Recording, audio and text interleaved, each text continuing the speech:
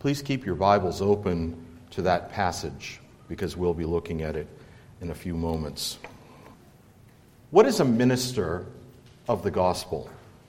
Though there are several ways that we might answer that question, for our purposes, let us consider some of Paul's statements. Don't turn there, but listen to what he said. In Ephesians 3:7, we read these words, I became a minister according to the gift of the grace of God given to me by the effective working of his power. In 2 Corinthians 3:5 and 6, he says this, Our sufficiency is from God, who also made us sufficient as ministers of the new covenant, not of the letter, but of the Spirit, for the letter kills, but the Spirit gives life. In both of these cases, Paul uses the word diakonos, the common word for servant, the word from which our term deacon comes, but it refers to one who has been sent by Christ for the benefit of others. The apostles never considered themselves in any other way. They were servants, and they were servants in a role that was granted to them by Jesus Christ the Lord. Now, this truth is not to be limited to the apostles, for the Scriptures teach us that their successors, pastors and teachers, are called in the same way. The best and most obvious text to demonstrate this is Ephesians 4:7 through 11, where the apostle contemplates the glory of the risen Christ who has ascended to heaven and from his throne personally gives to the church gifted men. You may remember that there are 5 that he mentions: apostles, prophets, evangelists, pastors, and teachers. These witnesses answer our question directly.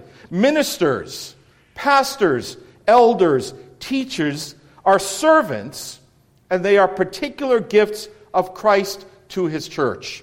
And this is the place to begin.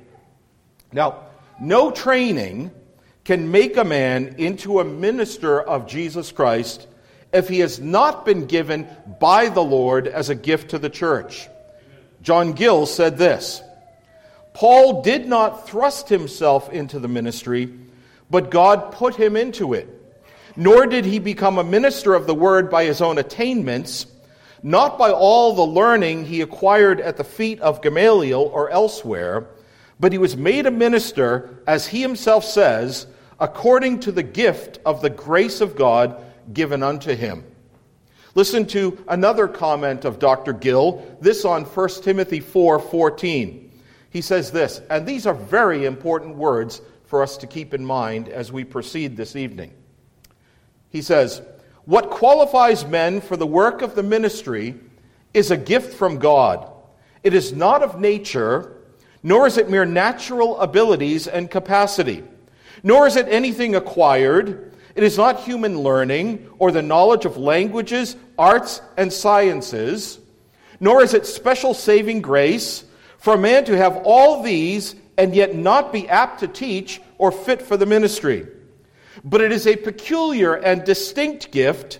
It is a gift of interpreting the Scriptures and of dispensing the mysteries of grace to the edification of others, which, when it meets in a man with all the rest before mentioned, makes him very considerable.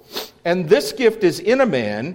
It is a treasure put into earthen vessels, a good treasure in the heart, out of which a good minister of Christ brings forth many good things, things new and old, both for the delight and profit of men. And this gift is by no means to be neglected. This talent should not be hid in the earth or wrapped up in a napkin. It should not lie dormant and useless, but should be stirred up, cultivated, and improved, as it may be by reading, meditation, and prayer. These are very wise words. The ministry is first and foremost a gift from the Lord to his church. And this must be emphasized and always remembered. It must govern all of our thoughts. We cannot make men ministers. Only Jesus Christ can do that. But we also must notice that this is not the end of Paul's words to Timothy on this subject, we need to notice the entire passage that our brother just read to us. In this passage, Paul teaches us that those who have been given as gifts to the church must actively cultivate their graces and their gifts. They are not passive subjects made into ministers by strikes of holy lightning, nor by a mystical experience.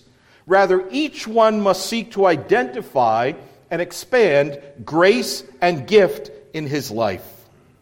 In this text, Paul focuses upon both giftedness and grace and urges upon Timothy a kind of holy discontentedness, not because he has received these things, but rather in the status of the things that he has received.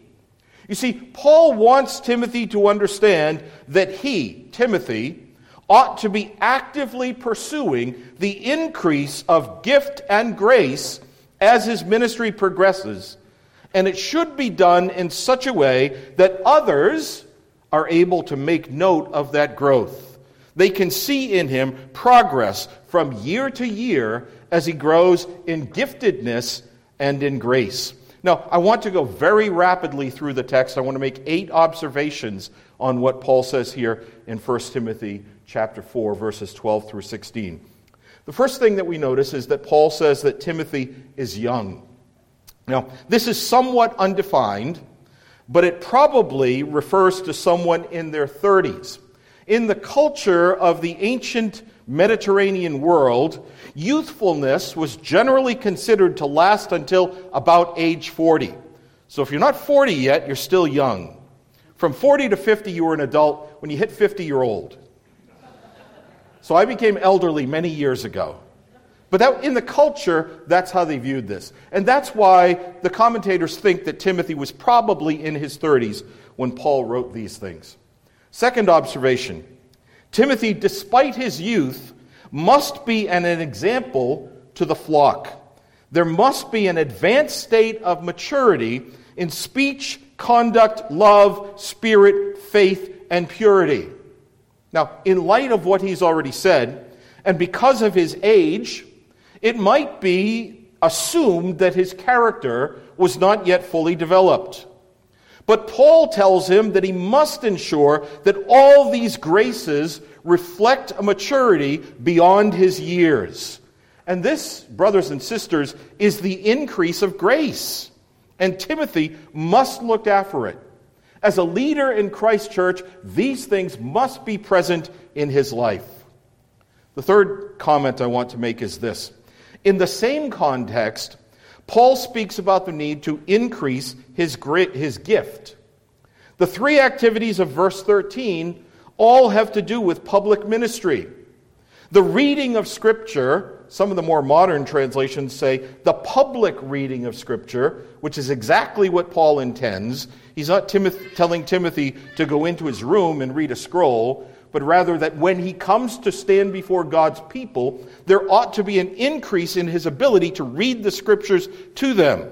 Of course, most of them would never have owned any copy of Scripture in their own lives. The only time that they would encounter it is when they came to worship. And so it was very important for Timothy as a young man to enunciate, to speak clearly, to put the proper emphasis on the words that he read from the Scriptures. I would suggest that that still is a beneficial thing to do. Then Paul mentions exhortation, the application of Scripture, giving to God's people exhortations, giving them directions as to how they are to live in this world, and then finally teaching, to give them instruction. And Paul tells Timothy that he must give attention to these things, because they don't just happen, they grow as a result of concerted effort. When he gives himself to improving his reading, to improving his exhortation, to improving his teaching, so that others are able to see it, he becomes a greater blessing to the people of God as the years go by. The fourth observation to make, in verse 14, there is a gift that can be neglected. Now, what is this gift of which Paul speaks in this place? Well, I don't have time to give you the proof for this, and I'm not going to ask you simply to believe it because I tell you, but I'll give you my understanding of what this is. The gift is the privilege of serving in office that he occupies. In fact, if you compare this to 2 Timothy 1:6, where Paul speaks about the gift that has come through his ordination, it seems that that's what it's about. You see, Paul is telling Timothy, or reminding Timothy, that he must stir this up. He must recognize who he is as a servant of Christ and of Christ's people and work hard to see increase. He must focus his efforts on the increase of grace and giftedness as he functions in his office. The fifth comment to make. In verse 15, Paul urges two things upon Timothy. Careful reflection on his growth in the ministry, and single-minded devotion to this. Paul tells him, this is your task, to seek with the blessing of God to grow as a minister of the gospel. Not to be content with where you are, but to seek to advance and to move forward. Sixth comment. The result of this is at the end of verse 15. It is that progress is to be seen by all. Now, there's something I want to remind you of at this point. As Paul writes to Timothy here, this is the same man of whom he had said in an earlier writing, Philippians 2:19 through 22, he writes to the Philippians and he's speaking of Timothy. He says, I have no one like him. He has proven character. This is Paul's best young man. And yet he doesn't say that to Timothy. He doesn't say, Timothy, you've reached that status. You've done well. He says, Timothy, keep going. Press on. Grow in your gifts and grow in your grace. Even with this testimony, writing to the Philippians, Paul says there is further work to be done. Timothy, don't rest content. Verse 16, this is my seventh comment, summarizes it all. Watch your life closely. See that grace is maintained and increased. And watch your teaching closely. See that it increases in usefulness to the brothers and to the sisters. And the eighth comment is simply to note how Paul ends this passage in verse 16. It provides the reason. The success of the minister's task is measured in eternal life for himself and for his hearers. Now, I read through this. I acknowledge that we went through that very rapidly. But if we take seriously what Paul says, we have to acknowledge that we cannot take the work of the ministry lightly. Those of us who serve as ministers need to hear these words and apply them to ourselves. We must view the increase and maintenance of grace and gifts as a very important part of the ministerial task. Ministers cannot and must not rest content in their attainments, but always seek to pursue these things, these two summarized things, grace and gifts, with a great deal of vigor. We confess with all our hearts that only Christ makes a man a minister. That's where we begin. Only he does that.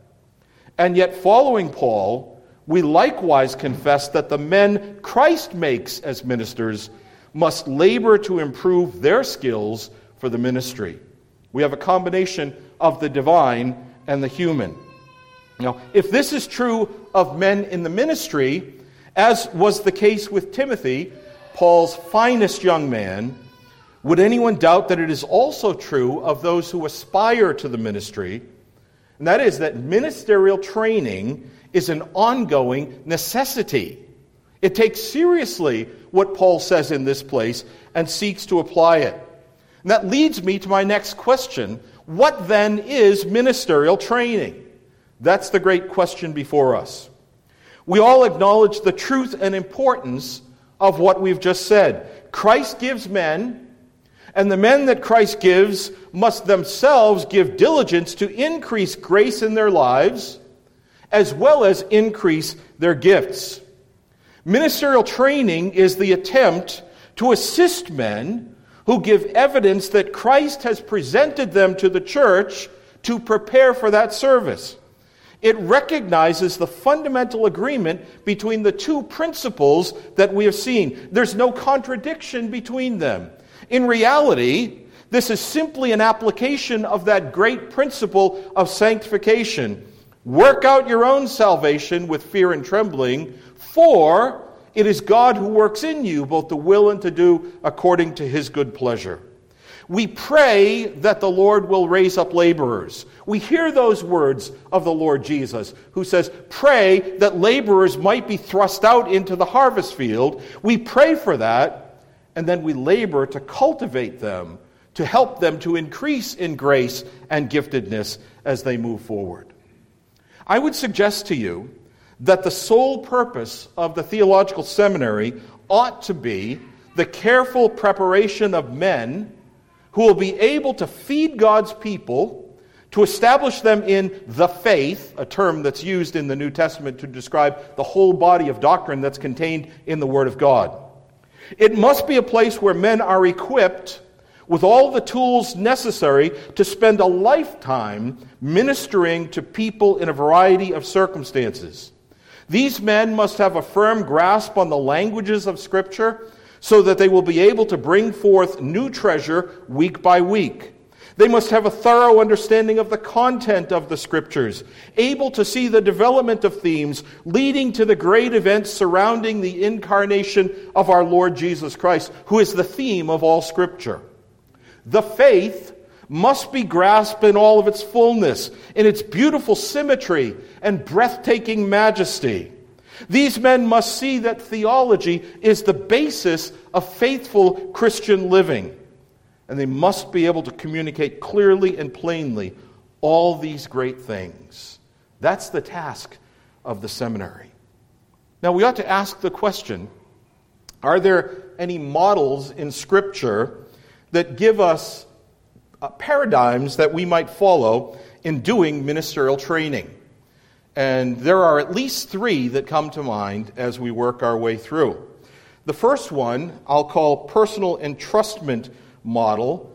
Now, the other two have C's, so I was trying to come up with a C, and maybe you could say a communication model, but maybe that's the preacher pressing the point a little bit too much in his alliteration. The personal entrustment model. And the great example of this is Paul and Timothy. It's the method of 2 Timothy 1 and 2. Our brother Dr. Barcelos told us earlier today that sometimes chapter divisions get in the way of the flow of thought, and he demonstrated that to us in Ephesians 1 and 2. I would say the same thing is true in 2 Timothy 1 and 2. Because everything that Paul says in the first chapter influences the words that he writes at the beginning of the second chapter. One man who has attained to a certain level of expertise imparts the fullness of his knowledge and experience to another. It involves instruction in the truth, in life, and in godliness. And the context of 2 Timothy 2, 1 and 2 is full of these things. Paul received his gospel from heaven, and he gives it to Timothy, the deposit that he passes on. And then Timothy is to take it and pass it on to faithful men who themselves are to pass on other faithful men. And the line doesn't stop there, because Paul has simply given us an example of that which ought to continue generation by generation by generation. This model of personal entrustment or personal communication is very important, and it should be noted. And I believe that we ought to acknowledge the propriety and legitimacy of this model and consider its use as a part of our strategy for ministerial training. In the 18th century, when the English universities, Oxford and Cambridge, were closed to dissenters, to those who did not conform to the Church of England, many ministers used this method with good results.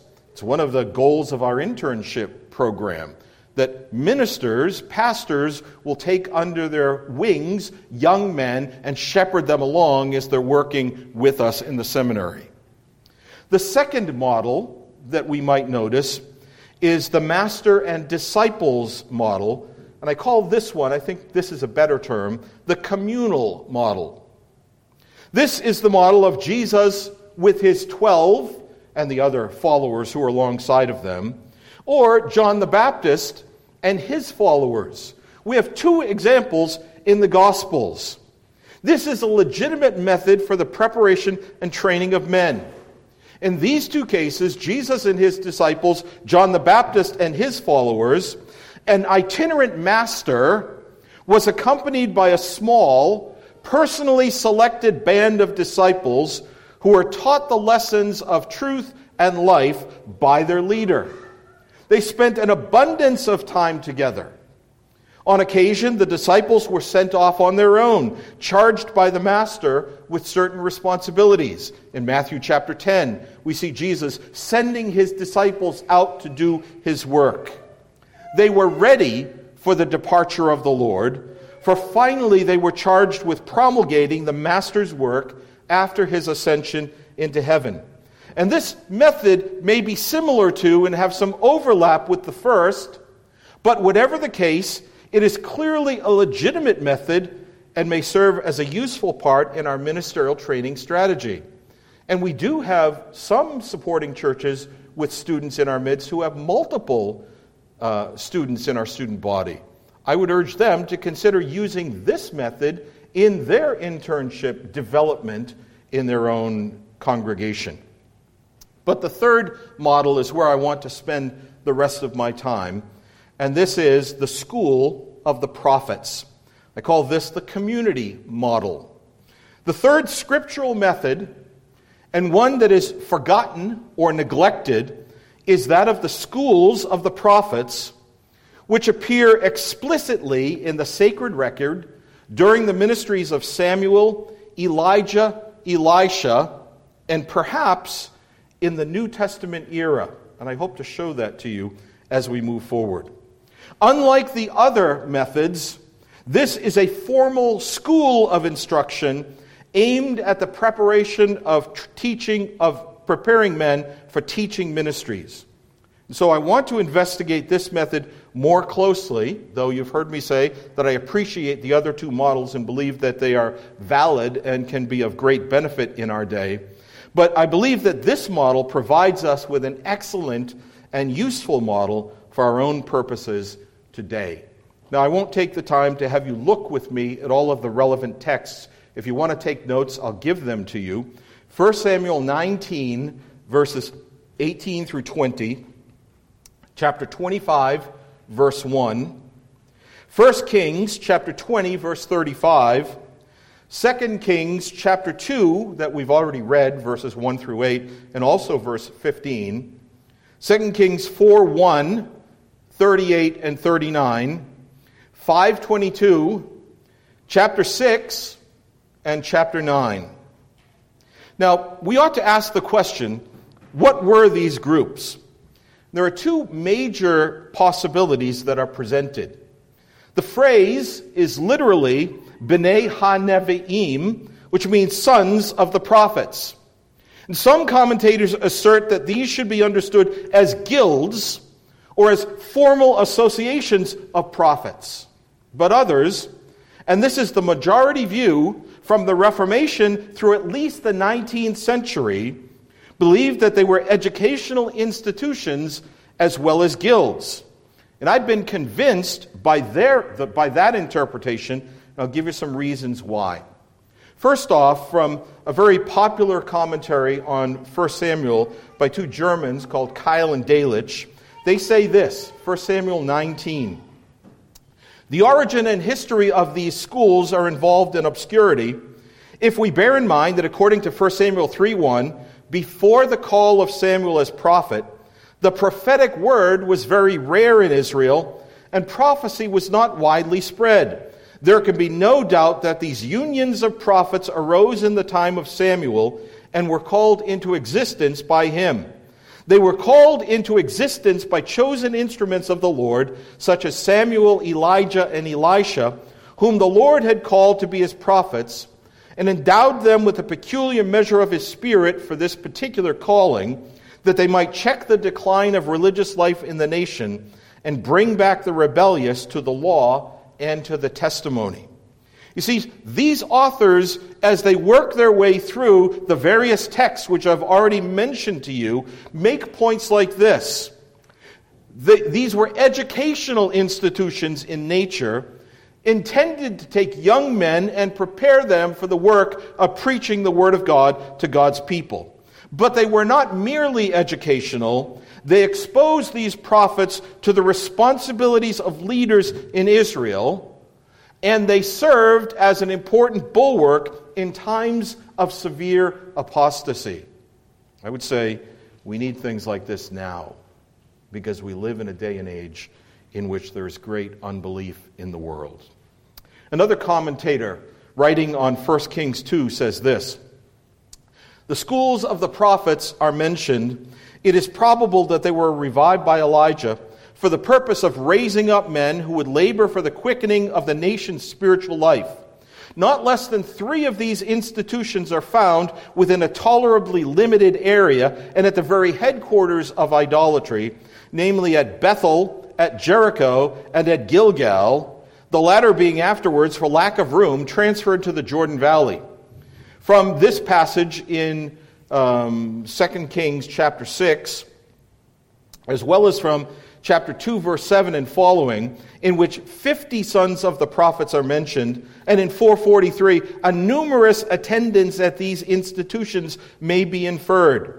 About 100 sons of the prophets sat before Elisha at Gilgal, and their number at Jericho could hardly have been less. The name sons of the prophets points to an educational relation. Of the kind of instruction given in the schools of prophets, we are told nothing. The discipline would tend above all things to inculcate unreserved obedience to the divine word, when it proved itself to be such, and unconditional surrender to the divine call. These are very helpful observations. During a period of spiritual declension, when idolatry was being promoted in Israel, this is the northern kingdom, it seems that Elijah established these schools so that men might be prepared to serve the believers in the nation. Now, there's something important to remember at this point. The prophets of the Old Testament were not primarily future tellers. They were not primarily men who received divine revelation about things that were to come, but rather they were those who expounded the law and the writings and called Israel to repentance and faith. When you read the books of the prophets, that's what you see more often than words that speak about the plans of God for the future. Those who served in this way needed training for their task. Listen to Matthew Henry in the way that he expresses himself in his comments on 2 Kings 2, 1 through 8, the text that was read to us from the Old Testament. He says this: "Elijah, before his departure, visited the schools of the prophets and took leave of them." That is, he said goodbye to them before he departed. It seems that there were such schools in many of the cities of Israel, probably even in Samaria itself. Here we find sons of the prophets, and considerable numbers of them, even at Bethel, where one of the calves was set up, and at Jericho, which was lately built in defiance of a divine curse. At Jerusalem and in the kingdom of Judah, they had priests and Levites and the temple service, the lack of which in the kingdom of Israel, the northern kingdom, God graciously made up by those colleges where men were trained up and employed in the exercises of religion and devotion. Thus, religion was kept up in a time of general apostasy.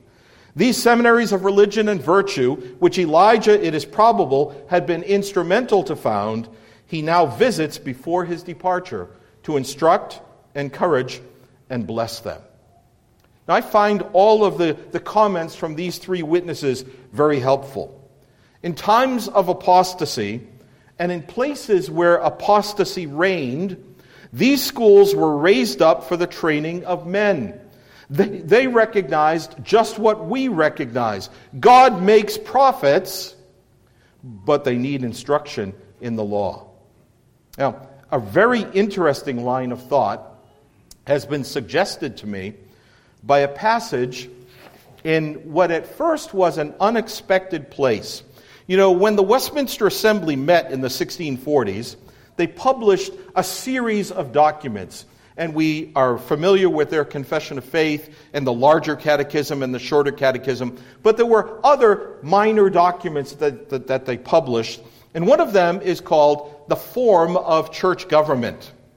Listen to what the Westminster Divines say in their Form of Church Government. The heading is Teacher or Doctor. Doctor is just an old word for teacher. The Scripture doth hold out the name and title of teacher as well as of the pastor, who is also a minister of the word as well as the pastor, and hath power of administration of the sacraments. The Lord having given different gifts and diverse exercises according to these gifts in the ministry of the word, though these different gifts may meet in and accordingly be exercised by one and the same minister, yet where be several ministers in the same congregation, they may be designed to several employments, according to the different gifts in which each of them doth most excel. And he that doth more excel in an exposition of Scripture, in teaching sound doctrine, and in convincing gainsayers than he doth in application, and is accordingly employed therein, may be called a teacher or doctor.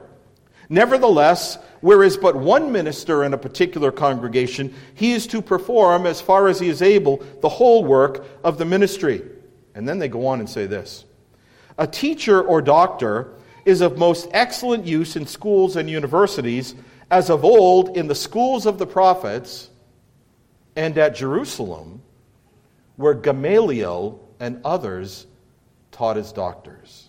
Now that caught my attention, that last sentence, where Gamaliel and others taught as doctors.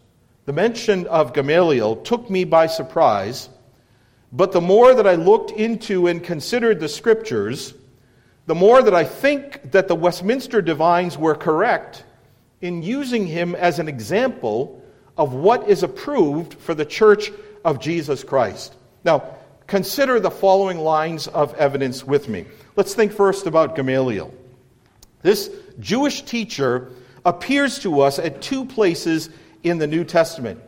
In Acts 5:34, where he's presented to us by Luke as a wise man giving instruction to the Sanhedrin, and in Acts 22, verse 3, where Paul is in the midst of a riot in Jerusalem and expresses the fact that he was trained by Gamaliel in Jerusalem as an attempt to calm the people down who were seeking to attack him. Now, there are several things that we ought to notice. Luke calls him in the book of Acts a teacher of the law. And this word appears 3 times in the New Testament, in Luke 5:17, in 1 Timothy 1:17, and where Luke uses it in the book of Acts. But Luke also tells us that Gamaliel was respected by all the people. But perhaps most importantly, in Acts 22:3, in this riot that takes place in Jerusalem, where people are seeking to put Paul to death, Paul acknowledges that he was his teacher. That is, our apostle had been a student in the school of Gamaliel. This was Paul's seminary, and he presents this fact to his hearers in order to persuade them that the charges against him were false. Paul is glad to count himself as a graduate of the school of Gamaliel. Listen to Matthew Henry's comments here. Paul had a learned and liberal education. He was not only a Jew and a gentleman, but a scholar. He was brought up in Jerusalem, the principal seat of Jewish learning, and at the feet of Gamaliel, whom they all knew to be an eminent doctor of the Jewish law, of which Paul was designed to be himself a teacher. And therefore he could not be ignorant of their law, nor be thought to slight it because he did not know it. His parents had brought him very young to this city, designing him for a Pharisee. And some think his being brought up at the feet of Gamaliel intimates not only that he was one of his pupils, but that he was above any other, diligent and observant of him, and obsequious to him in all he said, as Mary that sat at Jesus' feet and heard his word. That's high praise for Gamaliel. But think also about Paul. We've already quoted Gill's comments.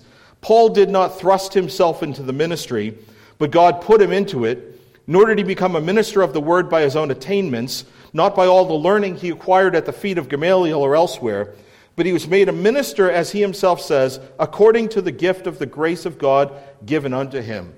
Dr. Gill was exactly right. Paul's ministry was divinely given. Nonetheless, we must not make Paul's words into a contradiction of what he said in Jerusalem in Acts 22. While it is true that only Christ made him a minister, in fact, he was grateful for the education he had received at the foot of his master. He never condemned this instruction. Listen to Gill's comments on 2 Corinthians 11:18. I will glory also, that's Paul's language, for he was of the seed of Abraham as well as they, of the stock of Israel and tribe of Benjamin, circumcised the 8th day, and brought up at the feet of Gamaliel. But these are not all of the things he could and would and did glory of. He gloried of these and of others beside them, which the false apostles could not, and thereby proved himself to be superior to them, even in external things of which they bragged so much. I think that Gill had it right.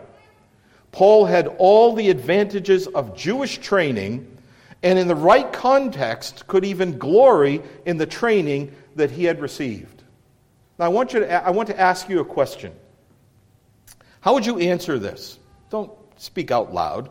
Think about it in your head. Who was the greatest expositor of the Old Testament Scriptures? Who was the greatest expositor of the Old Testament Scriptures? I would suggest there are two answers to that. The first that ought to come to mind is our Lord Jesus. Without question, our Savior was an expert in his understanding and exposition of the Old Testament. He stood head and shoulders above all the rest. He was well taught. He increased in wisdom and stature and in favor with God and men. Now, I won't go beyond that and infer any kind of formal training for the Lord Jesus, but I would say he was the best. But just behind him, we ought to answer the Apostle Paul. Based on the record that we have in Scripture, this seems clear. And I don't mean to denigrate any of the other apostles. We just have more of Paul's writings than anyone else. That's why I say this.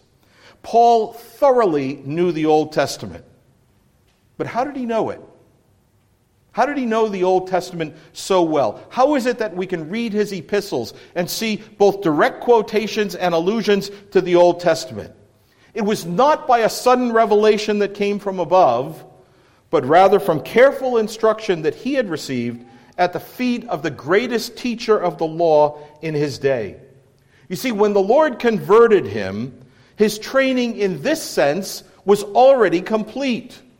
The knowledge that he had received from Gamaliel became clear. Suddenly, the fog that was over the Old Testament was blown away, and he saw Jesus Christ as the theme of all of Scripture. But he had all of that information in his head, and the Lord revealed to him the Savior. Now, there are some of the older writers who suggest that Gamaliel's school was a continuation of the schools of the prophets of the Old Testament, or maybe a revival of those schools of the prophets after the sad events that had taken place in Israel. Now, that might be pressing the evidence beyond what it legitimately holds. Nevertheless, I think that the old writers were correct in seeing at least some resemblance and a basis for the role of teachers in the educational work of the church. Now, I put all of this together, and to what conclusion am I drawn? Well, it seems to me that the closest thing today that compares with the schools of the prophets, you know what I'm going to say, is the theological seminary. I affirm the other methods. But this is certainly how the schools of the prophets have been viewed by the church for the last 2 or 3 centuries. You remember one of the first things that Charles Spurgeon did when he saw amazing growth at the Metropolitan Tabernacle was to begin what was called the Pastors' College. It was spelled Pastor''S. That means it belonged to Spurgeon. The name was changed a little bit later on to S', meaning focusing on the students. But when Spurgeon, in the first decade of the Pastors' College, spoke about his school, he often spoke about it as a school of the prophets. Interestingly enough, the Log College, which was the forerunner of Old Princeton Seminary, likewise was called by its proponents a school of the prophets. Now, this is what we need to say. On the one hand, we believe that only God can make a minister. But on the other hand, we know that ministers must be trained. Knowledge must be increased. Gifts must be honed and strengthened and grow. And I'm convinced that this is the basis for what we are doing. We are following in the steps, as best as we are able to do so, of this noble scriptural institution. And so I ask, is the role of the seminary important? Well, given our own cultural distance from the pages of the Bible, I would suggest that it is indispensable. Given the needs present in a fallen world, it is crucial. And this is why we pursue the course that we've chosen and that God has blessed for 25 years. Our greatest desire is to see men prepared for the arduous task of being servants of Christ and ministers to God's people. They must be men of proven character, men who reject the deeds of the flesh and who bear the fruit of the Spirit. They must be men with a growing ability to understand and communicate the Word of God to people of all ages, men and women, boys and girls. So, I conclude with these words. May God keep us faithful to this task, and may the next quarter century of IRBS provide a sound education to godly and gifted men. Amen.